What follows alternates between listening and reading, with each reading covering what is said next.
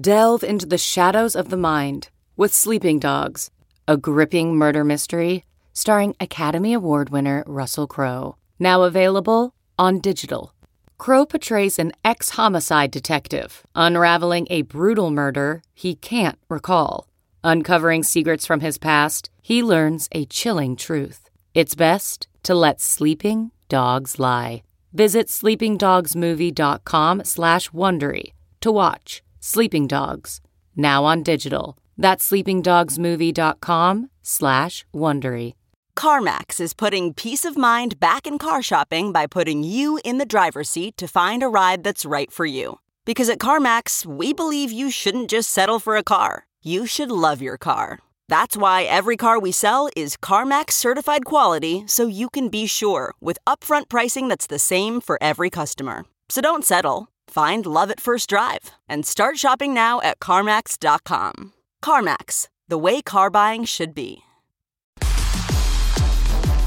Hello and welcome to the Yahoo Fantasy Football Podcast. I'm Matt Harmon, and today we have a special guest, TJ Hernandez, director of DFS for 4for4.com. He's here to talk all things fantasy right now. TJ, let's I know you very well. The people who know us both very well know that we go back a long ways. But for the people who don't know, tell us a little bit about your work. Yeah, I've been writing about fantasy football for going into my 7th year, I believe. Way back in the day, started with not my first, but one of my first jobs with a little site called Sportable, and had a Sunday morning show with the up-and-coming writer named Matt Harmon. And that catapulted my career. I've done a bunch of work for sites like RotoGrinders, Fantasy Insiders, which is now part of RotoGrinders. Obviously 4for4, which I started with back in 2014, and a bunch of other stuff. Started with redraft and DFS. Now my main focus is DFS. Obviously, you mentioned the DFS director, but still very, very much in the redraft game, especially on the best ball side of things. Yeah, and one of the things that I really appreciate about you and the way you approach the game is you take in a lot of different information, especially during the season for DFS and for lineup building. There's so much out there, but my producer in particular wanted me to highlight one of the articles that you wrote, most predictable wide receiver stats. Yeah. And look, I think that's a good one for us to kick around here a little bit, because obviously I do a lot of work with wide receivers, but you kind of want to give us an overview on some of what are the most things that we want to look for that's predictive year to year. Sure. I mean, that article, it's basically just kind of looking at previous season data and seeing what carries over. Obviously, it's not a comprehensive projection model or anything like that, but really just like what can we really rely on? What is noise? What are things that are going to change from year to year? And really the short of it is we can look at volume, everything that is a volume stat, whether it be receptions, yards, touchdowns, fantasy points. All that is birthed from targets. Targets, I would argue, is a indicator of talent. You have to be talented, whether it's getting open, beating your opponent, winning at the point of the catch. If you're good at those things, you're going to get more targets, and all of that is going to result in the volume and the fantasy points that we're looking for. And we see that targets per game have a year-to-year correlation of 0.69, which is 0.7 is kind of what we're looking for, like a high correlation of a statistic. And then things like efficiency numbers, they don't hold up. So things like touchdown rate, things like yards per target, things like catch rate. You've talked a lot about how drops don't necessarily matter, and they're not sticky from year to year either in general. So all those efficiency numbers, they are great for fantasy when you could find those outliers, but really those outliers are generally going to regress to some kind of mean, whether it be a league mean for something like a touchdown rate, or a player mean if we have somebody that has if they've been playing the league for 5 or 6 years, maybe we know that maybe they're going to be slightly above or below average in these efficiency numbers. But it's good to know how to analyze that. Is it going to carry over, or is it going to regress? And really the king of all of these year-to-year numbers is air yards. Air yards is among the most sticky numbers, or average depth of target, however you want to define it from year to year. Correlation of 0.76 and kind of similar to what I talked about with targets, that is going to be even more predictive of fantasy value. So nothing new here, but just kind of a reminder. Players that run deeper routes and are targeted a lot are the most valuable receivers. Yeah, I mean, I think Dalton and I talked about this on a few episodes ago, and he asked me whether doing reception perception, which I'm sure people on the pod are sick of me referencing, but, too bad. It's me. This is part of the deal. But, with reception perception, has it kind of changed the way I look at any stats or whatever? And I had told him that, honestly, the more I do it, almost the more radical I feel like my opinion gets, which is just things like yards per target, touchdown rate, like you said, catch rate. I just think anything that's divided into a target is almost worthless when looking at like wide receiver quality, like who's good and who's bad, because you're essentially there, like we're welcoming in other variables. But I would also say that one thing that I kind of believe doing more work with wide receivers over the years is that players are who they are for the most part. And I think things like you said, targets as a measure of quality make a lot of sense that sticks year over year.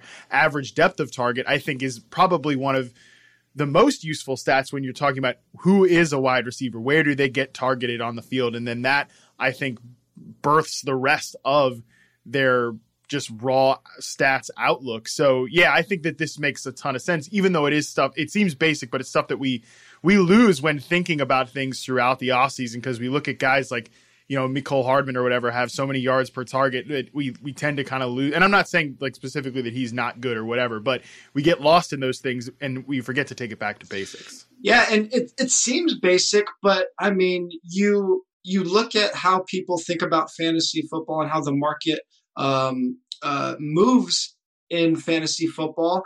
And the biggest indicator of average draft position is how a player performed the year before. So even though it is basic in a theory sense, it rarely comes through in practice. People get so dialed in on what happened last year instead of the why of how it happened. And I mean, you said it maybe as obvious as anyone can say it, all these numbers that are divided by targets, like it's the most literal translation of what's the common denominator here. It's always going to be targets. Yeah, exactly. So generally, I do think we overlook the fact that targets are a measure of quality. Teams obviously believe this guy is good, and over time they could be proven wrong. Some guys get heavily targeted for a couple years, and then they've just finally washed it. I think of Kelvin Benjamin's like a perfect example of a guy who got fed a lot of volume, and then eventually the team's like, okay, bad idea. Let's stop doing that. So, it's just one way of looking at it. Yeah, there's always extenuating circumstances. I mean, again, it's not a perfect year-to-year correlation. You have to use some discernment. But in general, if a player's getting a lot of targets, that's going to keep happening. Yeah, exactly. Now, one of the other things in this article that I think is worth mentioning, you talked about air yards as a king of wide receiver predictive stats. That's definitely a great point. But people do often throw out, red zone numbers, red zone target, red zone receptions, whatever, the red zone touchdown rate. Let's dive into kind of how that can be tricky year over year, or you can end up fooling yourself with red zone looks in one way or another. It's an even more extreme case of what I mentioned up top about the efficiency metrics being misleading and something like touchdown rate having huge variance year to year because the sample is even smaller, which is going to lend itself to even more variance. I mean, even the guys that are seeing the most volume in the red zone, the league leaders are sometimes 25, maybe 30 targets at the most.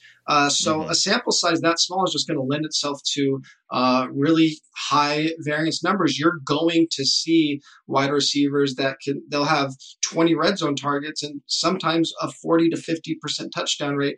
Not only is that touchdown rate obviously not sustainable, the league average is usually somewhere around 24, 25%, but that volume just isn't sustainable. I mean, someone like Davante Adams, who he has seen the most red zone targets over the last 5 years. One year he might see 30 red zone targets. The next year he might see 18. And if you combine that with that huge shift in touchdown rate, if he gets the low touchdown rate in the low volume year, which is could easily happen, then he can have that season where all of a sudden he only has 3 touchdowns. And I think because so many touchdowns come from inside the red zone, even though it is an arbitrary cutoff in terms of yard line, like as you get closer to the goal line, we get more touchdowns. I think it's important to look at those numbers and see which guys might have some kind of variance either in the volume or in the touchdown rate, which really has big swings.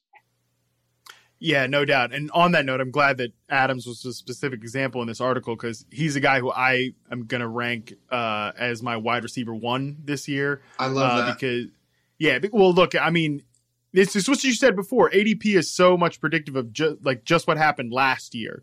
So there probably will not be but maybe 15 to 20 drafts where Michael Thomas won't go as the top wide receiver in fantasy. But it took just like it is with the top running back last year in Christian McCaffrey, it takes a confluence of events for that player to be the best player at that position. And that might not happen the year after. This might, I think with Adams in particular, all the variables that led you to be so high on him last year, like I had him as wide receiver 1 last year, those are all in place this year, even if we think Rodgers is on the decline. So to me, I think he can easily, rebound more towards maybe not 30% red zone touchdown rate, but even 25%, something like that. And with the volume that I expect him to get, I think he could have the 2019 Michael Thomas season maybe at a little bit of a discount.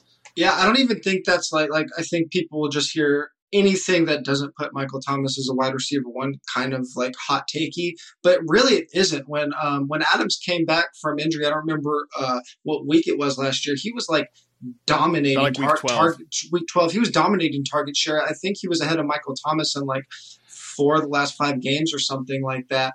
And after the draft, when the Packers didn't do anything to address the wide receiver position, I tweeted out kind of tongue-in-cheek, but kind of serious. Like, if you think about his range of outcomes, that's cool that Michael Thomas's catch record is going to last 1 whole year. Yeah, no, right. But, I mean, honestly, it is towards that peak range of outcomes. And I think we'll talk more about range of outcomes for the real reason I brought you on the pod today. But let's move into some kind of current news since last time we were here. Raheem Mostert requested a trade from the 49ers. I remember this notification popping up on my phone. I was kind of like, wait, what are we talking about here? But anyways, I guess the nuts and bolts of it is NFL Network's Ian Rappaport reported that Raheem Mostert wants his $3 million salary more in line with Tevin Coleman's $4.5 million, which doesn't seem like totally unreasonable. Raheem Mostert was a playoff hero.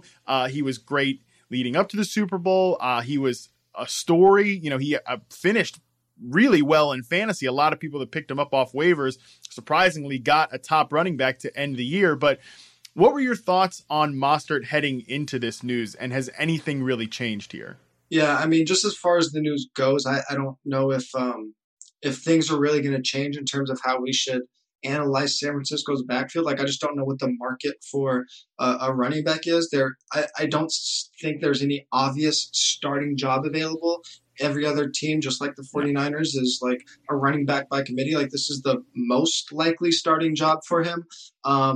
But I don't think even going into the news that he wanted a trade or wants more of a salary, like, I don't know if people should have been as high on Mostert as they were right now. Like, he's going as the RB25 across all sites, 45th in Yahoo ADP compared to Tevin Coleman, running back 43, 138th in Yahoo ADP. And you mentioned Mostert had a great stretch to end the season. Obviously, some huge games for fantasy, some huge games in the playoffs, but he wasn't getting that touch share that you would expect from a workhorse back. Like, none of these guys, except for maybe Christian McCaffrey and Saquon, are getting the, say, 80% touch share running back touches, but something like 2/3 is something you want to shoot for from a starter. If you look at the stretch for Mostert when he was just going off from week 12 till the end of the season, he was still under a 60% touch share. He didn't break a 40% touch share until Matt Breida had already been out for 2 weeks. They were trying to give it to Tevin Coleman after Breida got hurt. It took him until week 12 to get the starting job, and even then he still wasn't dominating touches. It was very touchdown dependent. Kyle Shanahan is an outlier in terms of coaches if we look at running back committees, and that's something that I think people get wrong a lot, just the coaching impact on touches and targets, whatever position it is. Usually talent is going to drive those touches, but we've seen Shanahan do this year in, year out, whether it's with Atlanta or San Francisco. He just isn't going to give a running back, unless it's some uber talented guy, the majority of touches. Since he's came to San Francisco, only 6 times has a running back broke 70% touch share. It only happened once last year. And we've seen him not give it to Mostert even when he is going off. And Mostert's a player that he's been in the league for 4 or 5 years and only has like this 5-game sample of being really good. And we already talked about efficiency with wide receivers. The same as with running backs, tight ends, whatever it is. Those efficiency numbers aren't going to hold up. Yards per carry, touchdown rate, none of those things are going to maintain typically year over year. And even though Mostert was going as the running back 24, 25, whatever, you might consider that a relatively low cost for a potential starting running back in a great offense. But we always have to think of opportunity cost. And there's just so many players I'd rather have in that range, like especially the pass catchers. We have Calvin Ridley, Terry McLaurin, DJ Chark. Like, I'd rather have these guys that are potential league winners than a guy in an offense that just hasn't shown the dominant touch share that I'm looking for. And he doesn't catch the ball. That was the point that I was going to bring up. He's not a receiving back. From week 13 to the Super Bowl, he never saw more than 2 targets in any game. And You're generally not going to get a ton of receiving work anyways, because it's a low volume passing offense. But still, like, if Mostert was a guy that I could bank on for maybe, 3 catches in a week or something like that, that could save the floor. Also, if it did turn into a committee situation or anything like that, then he's getting the more valuable side of that committee. But there's just a ton of risk in his profile. Like, Dalton is pretty bullish on Mostert, so he's been kind of pushing that side of it. And I get like the ceiling argument. If he is over 16 weeks the top running back in this particular scheme, like it's going to be huge, and his ADP would probably look like a value. But I think the odds that that's the outcome are extremely low, and I think that the risk there is Matt Breida could have been the guy going into the season. Tevin Coleman could have been the guy going into the season, and we're never even talking about Mostert. And I think that that's within the range of outcomes here, that by week 16 of 2020, we're not even talking about this guy as a starting fantasy option, period. And we have to think about it. Like, if you're playing in a best ball league, fine. If Mostert dips a little bit, if you could get him as a running back 27, 28, that's a good value. If you're in a typical redraft league where you have to decide who you're starting, this is just going to be a nightmare. Like, we have no evidence that Shanahan is going to give any of these running backs 65, 70% of the touches in a game. Who knows where the touchdowns are going to come from? Jeff Wilson led the team in touchdowns from inside the 5-yard line last year. Jerick McKinnon is still lingering. I know he hasn't done anything. He's been injured, but Coleman didn't even catch that many balls last year. I think he only had 1 more catch than Mostert. Obviously was on a few more targets, but Jerick McKinnon could be the guy that comes in and all of a sudden sees 60 targets instead of Juszczyk or whatever. Like, it's just an ugly, like, there's so many things that can happen in this offense that the likelihood of Mostert being the clear number 1 in this backfield, I just don't see it happening. And then when they started their playoff run, the most important time of the year, Coleman got 22 touches in the first playoff game to 12 for Mostert. So it's ugly, I think. Uglier than people want to admit.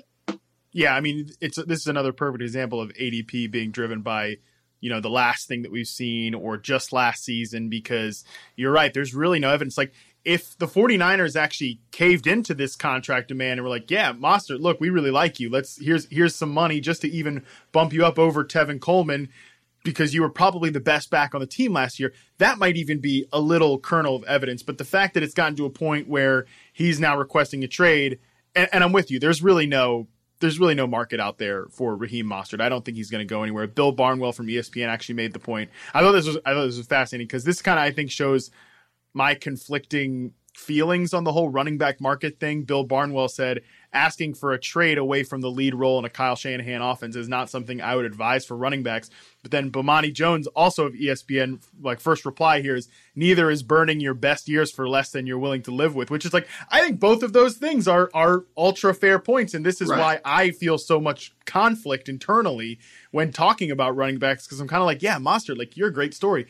Get your money, but also like, there's no one out there really going to pay this. Yeah, the irony is, like, I just basically bashed him as a fantasy asset, and then if you look at the real life terms, there isn't a better situation than the one he's in right now. Exactly. Yeah. Like, again, if this was Raheem Mostert on when he used to be on the Eagles, or I think he spent some time with the Jets or whatever, like he comes up and has a couple of big weeks for those teams, they're not going to look anything like what they would have in a 49ers offense. So it's a tough spot for Mostert, and I feel bad that he's, in this position. But again, purely as a fantasy asset, I number one, don't think he's going to go anywhere better. I don't think there's a situation where he can get traded and then is going to walk into a starting gig.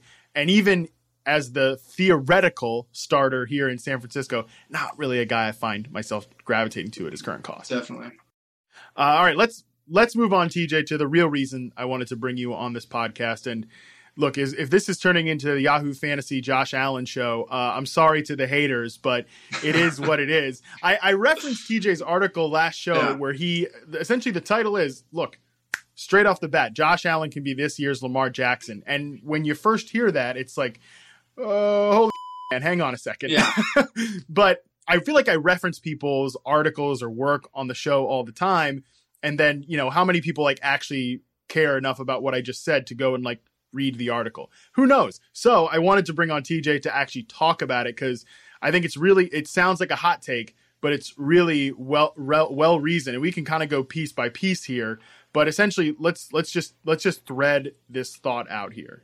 Sure. I appreciate you mentioning that it is a little well thought out, because the title grabs you, but it is actually a very measured take. Let's talk about that for a second though, TJ, because look, that is good. Like, that's good quality internetsman. That's sure. Like grabbing headline, but good, like actual good work behind it. Like, you could have wrote 500 words and it'd just be a hot take, but it's actually, you gotta get people talk about this like clickbait or whatever. Yeah. No. You gotta get people in the door. Yeah. But the kind of the outline of the article, it's really not as crazy as you think. Can he be this year's Josh Allen? This year's Lamar Jackson. A running quarterback that was drafted relatively late, that finishes the QB1 with a possible MVP season on a surprise team that's really good. All of those things can happen. And we're just talking about price versus upside. And this didn't come out of nowhere. It actually was spawned from me listening to other people's takes, and there's kind of like crescendoing to this article that people are yelling at me about a lot. It started way back around the draft when I was listening to Evan Silva and Adam Levitan talking about some long shot MVPs. And they brought up Josh Allen as one. I was like, that's interesting. Sounds like a fun. They're just kind of talking about sports betting. Sounds like a fun bet. You could make a lot of money on it. Kind of put it in the back burner. Reception perception came out, not to stroke the Matt Harmon ego, but I know Matt Harmon loves a good ego stroke. Got down on the Bills receivers, and then I really got thinking, like, all of these things can happen. Bills are in a wide open AFC. After the Chiefs and the Ravens, AFC's wide open, and right now the betting odds say the Patriots are the favorite to win the division. But is anybody going to be surprised if Bills win the division? They're a very good team. And then price versus upside. I actually think in terms of how the quarterbacks are being drafted relative. Like, I'm not going to pay Lamar Jackson or Patrick Mahomes price in a redraft league, but like how they are being drafted, I actually think it's very sharp. I think the top 7 quarterbacks being drafted, including Josh Allen, are the 7 quarterbacks that have the quarterback one in their range of outcomes. We'll get to the why with Josh Allen, but just from a price perspective, all the other quarterbacks besides Josh Allen are going often in the first 5, maybe 6 rounds. Josh Allen's going a little bit later. His ADP on Yahoo 63rd overall, but in best balls that I've been doing on Yahoo, often getting him in the 8th round, sometimes ninth. And then if you look at other formats, whether it be best ball or just mock drafts, sometimes as late as the 10th to 12th round. So you can bet just on the pure upside when you're getting a quarterback in the 9th to 12th round with the floor that Josh Allen has. We know he has the floor. He was the QB7 last year, the only quarterback besides Lamar Jackson to rush over 100 times. And if we go back to 2018, from that week 12 to week 17, depending on the scoring system, we saw him have the QB1 in his range of outcomes. He was either the top quarterback or the second quarterback to Deshaun Watson, depending on the scoring system you're using. So I want the player that I've seen do it before. Like, you're going to get the floor from him no matter what. So you're just betting on pure upside with him with a relatively cheap price in a lot of drafts. Yeah, I love that. And also, I love that the first thing in the article is the rushing ability. There's a link in here to another piece where it's, like, rushing might be a prerequisite to being an elite fantasy option in today's climate. Like, that's 100% true. Forget it with all of these kind of pocket statues, everything like that. Guys who don't have that rushing upside, it just doesn't matter. They don't matter as much in fantasy, period. And I think that's why I've gravitated so much to Allen, because we, like you said, we already have the baseline of the fact that he's one of the best rushing quarterbacks in the NFL. And, I think that you talk a lot about deep ball passing and everything like that. That was one of the things that I highlighted in my Josh Allen piece. I know I quoted it earlier. When he gets rid of the ball quickly, when he gets rid of the ball in short to intermediate areas, he's actually at least an average starting quarterback. Yeah. The deep ball was a mess last year. Yep. There's no getting around that, but you want, like, you continue to talk about it. It sounds like a knock to say, like, most of Lamar Jackson's passing stats, his raw passing numbers, are inflated by the fact that he's throwing the ball, shorter than 10 yards from the line of scrimmage. Yes. But that's not necessarily a bad thing. That's just smart coaching. And I think the Bills can be smarter this year too. Sure. And the kind of the reason that I laid that out, like, I think a lot of people are going to take what I have to say, whether it be on Twitter or in this article. If you're comparing Lamar Jackson to Josh Allen, you're either crazy for thinking Josh Allen can be Lamar Jackson. They're not the same quarterback. I'm not saying that. Or they're taking it as Lamar Jackson bashing, and that's not what it is. The point is to compare these numbers and understand that Lamar Jackson didn't become the quarterback one the way we've seen a Peyton Manning or an Aaron Rodgers do it. He was efficient through touchdowns, but he actually wasn't, like, extremely accurate. He threw a lot of balls under 10 yards, like you mentioned, but if we break down his accuracy, I use Sports Info Solutions on target percentage, so you're going to get some variance depending on what advanced metric you use, but the point remains is, like, the numbers were comparable. If we look at 10 to 15 yards, 15 to 20 yards, and 20 plus yards, Josh Allen's on target percentage was actually higher than Lamar Jackson's. And now Lamar Jackson obviously had the higher completion percentage. And if people ask, do you even watch the games? That really just means, did you see the highlights for most people? And the highlights show Lamar Jackson throwing dimes. But a lot of his throws weren't on target. The one that were on target, they went for big plays. If we look at all of his passes 15 yards beyond, he had a 16% touchdown rate on those passes. That is insane. That just means he hit the absolutely high range of outcomes. And the point is that with Stephon Diggs now and John Brown, who you highlight as two of the best receivers in terms of route runners. And then if we look at average target depth, both of them ranked in the top 11 in average target depth. That at least is going to help Josh Allen. It's not going to make him more accurate, but it's probably going to give him a bigger margin for error, just because you're not going to be able to just focus on Smokey like you were last year. Smokey ranked top 6 in terms of target share on balls 15 or more yards downfield. He was basically the only one that Josh Allen was throwing to on those deep balls. So now they have two guys, and we've seen through, like, we've done studies at 444, other sites have done studies, like the deep ball in terms of fantasy production, it's the most efficient and effective pass in terms of producing fantasy points. It's going to be high variance, but again, we're betting on the high end of the variance here and hoping that all these things come together. You laid out in your article why he could just be better from a real football perspective, and hope that results in the high end of his possible efficiency. Yeah, I think we can't we can't overstate how dramatically different this Bills receiver core looks from when Allen entered the league. When during his rookie season, we're talking about Zay Jones, 102 targets, Kelvin Benjamin, who we already talked about, 62 targets, LaShawn McCoy, 46 targets. Those are the top 3 targeted players on the Bills during his rookie season. Obviously, John Brown, I think, is a 1B receiver. He gets there last year. Cole Beasley's a solid slot guy. Now they add Stephon Diggs, who I think is an alpha number 1 coverage dictating elite separate at all levels type of wide receiver. Like, they have a 1A, 1B. They have Beasley still in the slot. Dawson Knox is a player to keep on your radar because he's an athletic tight end entering his second season who I think flashed a little bit too. They also have 2 young, interesting running backs in the backfield too. Like you said, I think the Bills, even despite Cam Newton signing with the Patriots, we just don't know what that's going to look like. I think the Bills should still be considered the favorite to win that division because the infrastructure is there for them to be a very good team. And if Allen just takes another couple steps as an efficient underneath passer because they simply just ask him to do it more with these 2 great route runners, there's a lot here for Buffalo. So I think we just can't overstate the impact of the Diggs addition because it's huge to me. But so obviously you think that Josh Allen has, QB1 in his range of outcomes. I agree with you. I drafted him as my QB2 in Scott Fishbowl, my QB2 in a startup dynasty league that's a super flex. So I'm riding this Josh Allen train with you guys. But does this also lead you to be ahead of the market on a guy like Stephon Diggs, who's, mid wide receiver 20?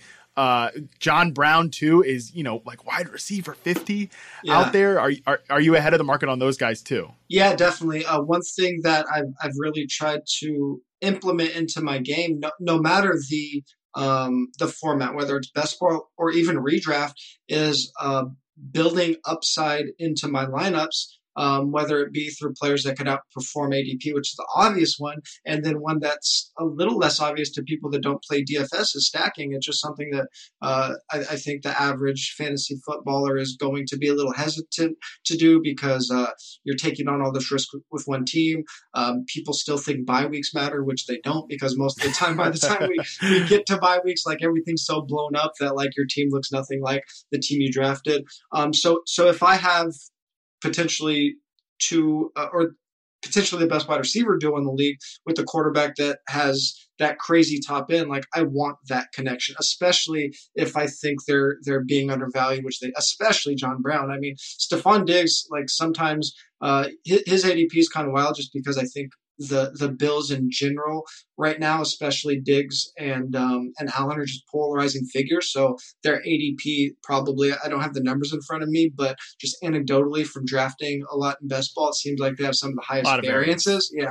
People are either, if you get a draft, one guy obviously needs to be behind them, but you get a lot of drafts where the other 9 or other 11 people are just really low on them. So I'm definitely looking to add those guys with Josh Allen when I can.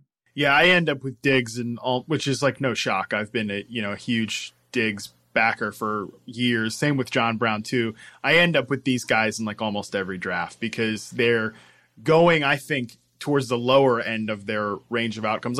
Just if Josh Allen doesn't improve, I essentially think Diggs is in a net neutral situation to what he was in Minnesota last year. Sure. A quarterback that has questions, run heavy offense, and he's playing alongside another great receiver in John Brown, whereas it was Adam Thielen in Minnesota. So I really don't think it can actually get any worse than it was in Minnesota last year. I think I do think sometimes good players just end up being good despite the fact that there's, plenty of questions going into it. I think these guys have much higher upside than they're being given credit for.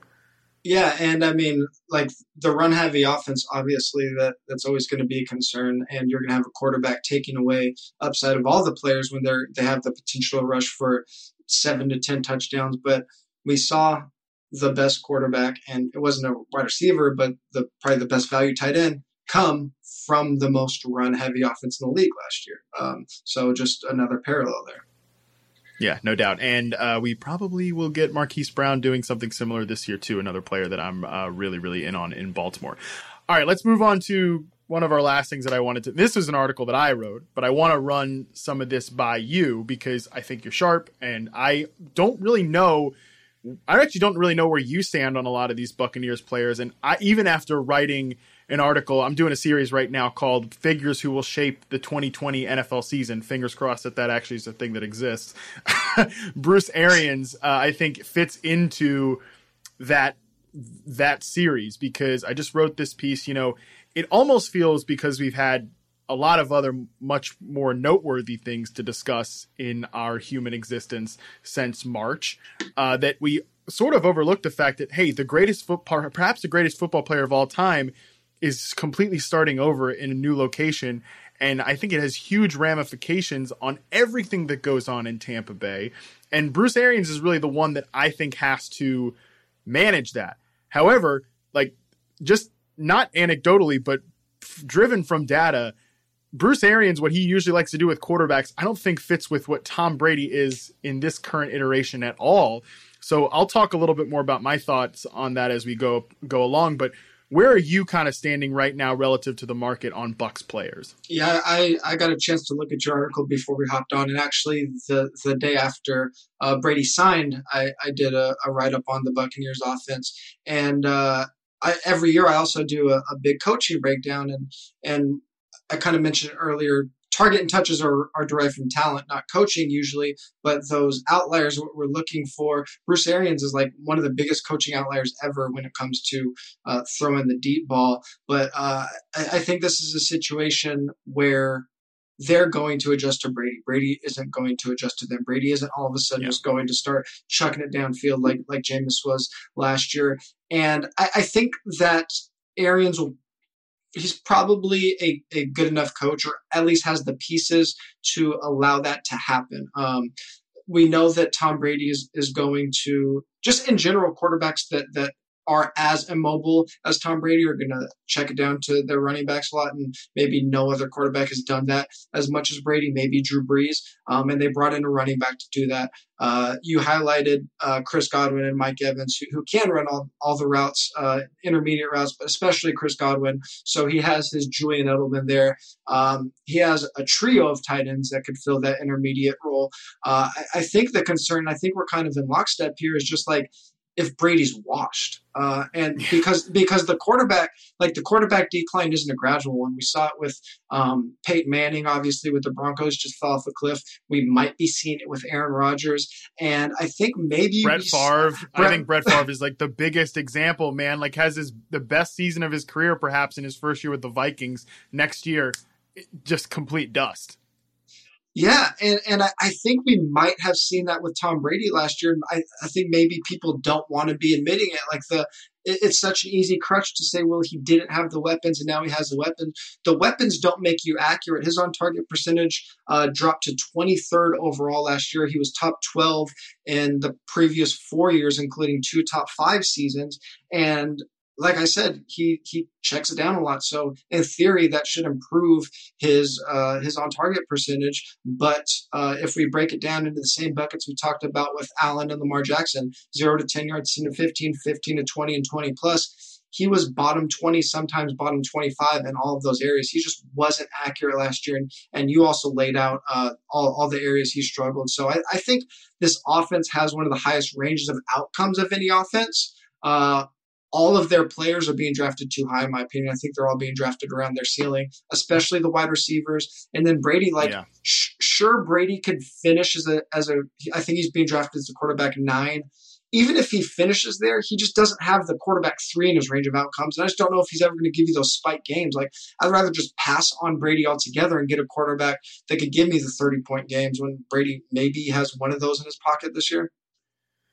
Yeah, I felt like Brady would potentially be underrated as a fantasy commodity when he got to Tampa Bay, but I think the price has adjusted, because I initially was all right, I think he's a top 10 fantasy quarterback, no question. And now he's being drafted as that, and I don't think there's really any discount given to the fact, like you said, last year he looked kind of like there were times he straight up just didn't look good. Stats aside, there were plenty of times he just didn't look good, and that was my biggest conclusion coming out of the article too, was that I agree with you. I think Arians can adjust and will adjust to Brady. I actually think that it didn't get talked about enough. I actually didn't even know that this was the case until I was researching for the article, that Brady essentially completely drove the bus on the Gronk acquisition. Like, just went to Arians and told him, and Arians like, yeah, do whatever you want, I don't care.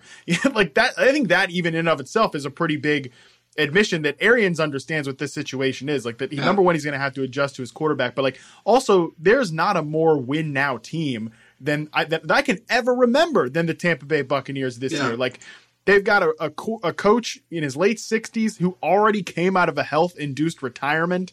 They've got a 43-year-old quarterback who could be gone at any minute. They brought Gronk out of he's out there promoting cannabis products and having Super Bowl parties, and 3 months later he's on a football team. What are we talking about here? Yeah. So like this team has the most narrow windows. Like, it will be a complete upset if all three of these guys are on the roster come 2023. Or even 2022. Like, forget about it. I think that's almost like just a 0% chance of that happens. So that's something too to keep in mind when you're looking at guys like Godwin, Evans, or whatever. When it comes to dynasty leagues, or Keyshawn Vaughn, the running back who people like in dynasty. Like, all of this stuff is worth keeping in mind. But the biggest question to me is not just will Brady cause Arians to dial back some of the deep passing, which I think is almost a lock. It's, can they even protect Tom Brady? Because that was a huge issue in New England last year. Surprisingly, the line play wasn't as great thanks to some injuries. Brady ranked dead last with a 34.9% catchable pass rate when he was under pressure, according to Sports Radar, among like relevant starting quarterbacks to start 8 or more games. Threw the ball away a league high 40 times last year, which was essentially just like, I'm not getting sacked. Like that, and that'll kill drives, possessions, whatever, for guys like Godwin and Evans that you want to get a ton of targets. I love Chris Godwin. I think that Mike Evans can be a better fit with Brady than people think, because there's more to his game than just streaking down on 9 routes and catching contested passes from Jameis Winston. But I agree with you. This offense is being drafted at its ceiling. And even if they can make it work for Brady, essentially what you're going to be asking of Tom Brady is get the ball out of your hands quickly, throw it short to intermediate over the middle of the field. That's not exactly like, Peyton Manning circa 2013 or whatever Broncos, where he was lighting up scoreboards with a lot of talented players. There's a lot of talented players in Tampa Bay. I just don't think that they can be that type of offense this year. Yeah, and I think that's actually something that's kind of flying under the radar when people try to analyze what this team's going to look like. Whether it was Jameis last year or Jameis Ryan Fitzpatrick combo a couple of years ago, these guys were not only were they checking it downfield, but they were like the classic gunslingers. James led the league in interceptions last year, putting themselves in a position just to have these huge shootout games. Like, they didn't have a ton of snaps playing from behind per se, but they were in situations where it's like, all right, if we're going to win this game, we need to score 35 points. And that's just not going to be the case this year. Like, Tom Brady, like you said, check it down, slower offense, rarely is going to turn the ball over or put them in a position where their defense is going to have their back against the wall. So instead of winning with 35 points, they could be winning with 24 points. And that makes a really big difference in fantasy, obviously. Yeah, it's huge. Love the idea of this team. Hope it works out, but there's just so many questions from a real football and a fantasy football perspective. And it's happening at the worst time possible. Like, if this wasn't the COVID adjusted offseason, I think there's a chance that this could all coalesce much better. But, we got Tom Brady like out there on Instagram doing the only thing we have to fear is fear itself while he's having these ill-advised joint practices. Like, I just think there's just this sets up to be, look, like you said, could be great, but the potential for it to be a nightmare also really exists, and I think we have to take that into account. But all right, TJ, last thing before I let you jump out of here. This is just, it's random, it's a little off the cuff, but it's something we're doing now to keep things spicy here in the usual dark time for the NFL, but an even darker time than usual. Tell me one thing that you kind of changed your mind about in the past week. Could be a player, a team, an opinion on a stat you used to ignore and now think, it might be something, or something that is overrated. Could be literally anything. Hit me with it. Yeah, more of like kind of an epiphany or revelation I had. I mentioned I've been playing a fair amount of best ball this offseason, every offseason. And earlier in the week, I started really trying to dial down what my exposures look like, not just players, but offenses, having exposure to offenses that are either undervalued or just very have a lot of potency. And one thing that I noticed is my shares of the Chiefs were a little bit low, and you can't really control that.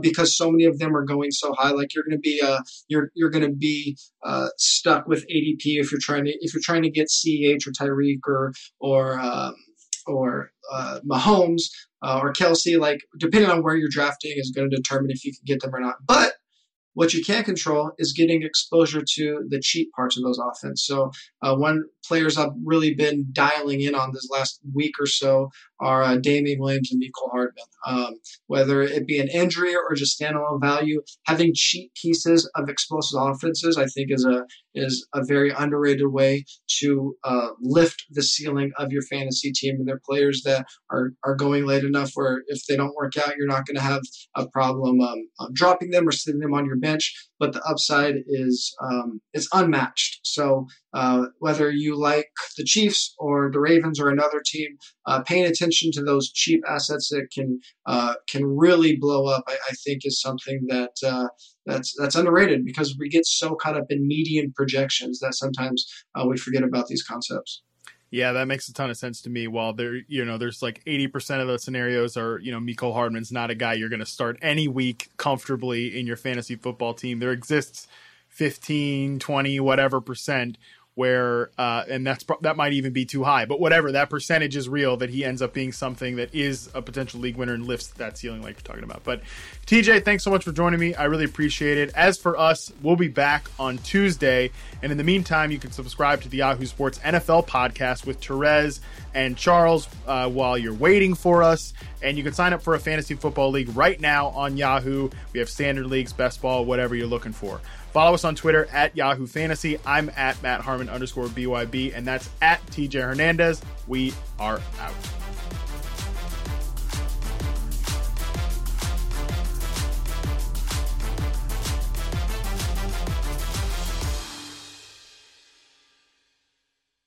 I'm Michael Isikoff, Chief Investigative Correspondent for Yahoo News. And I'm Dan Kleidman, Editor-in-Chief of Yahoo News. We're the hosts of Skullduggery, where our current focus is on the president and his administration's handling of the coronavirus, as well as the 2020 elections. Subscribe and download Skullduggery wherever you listen to your podcasts.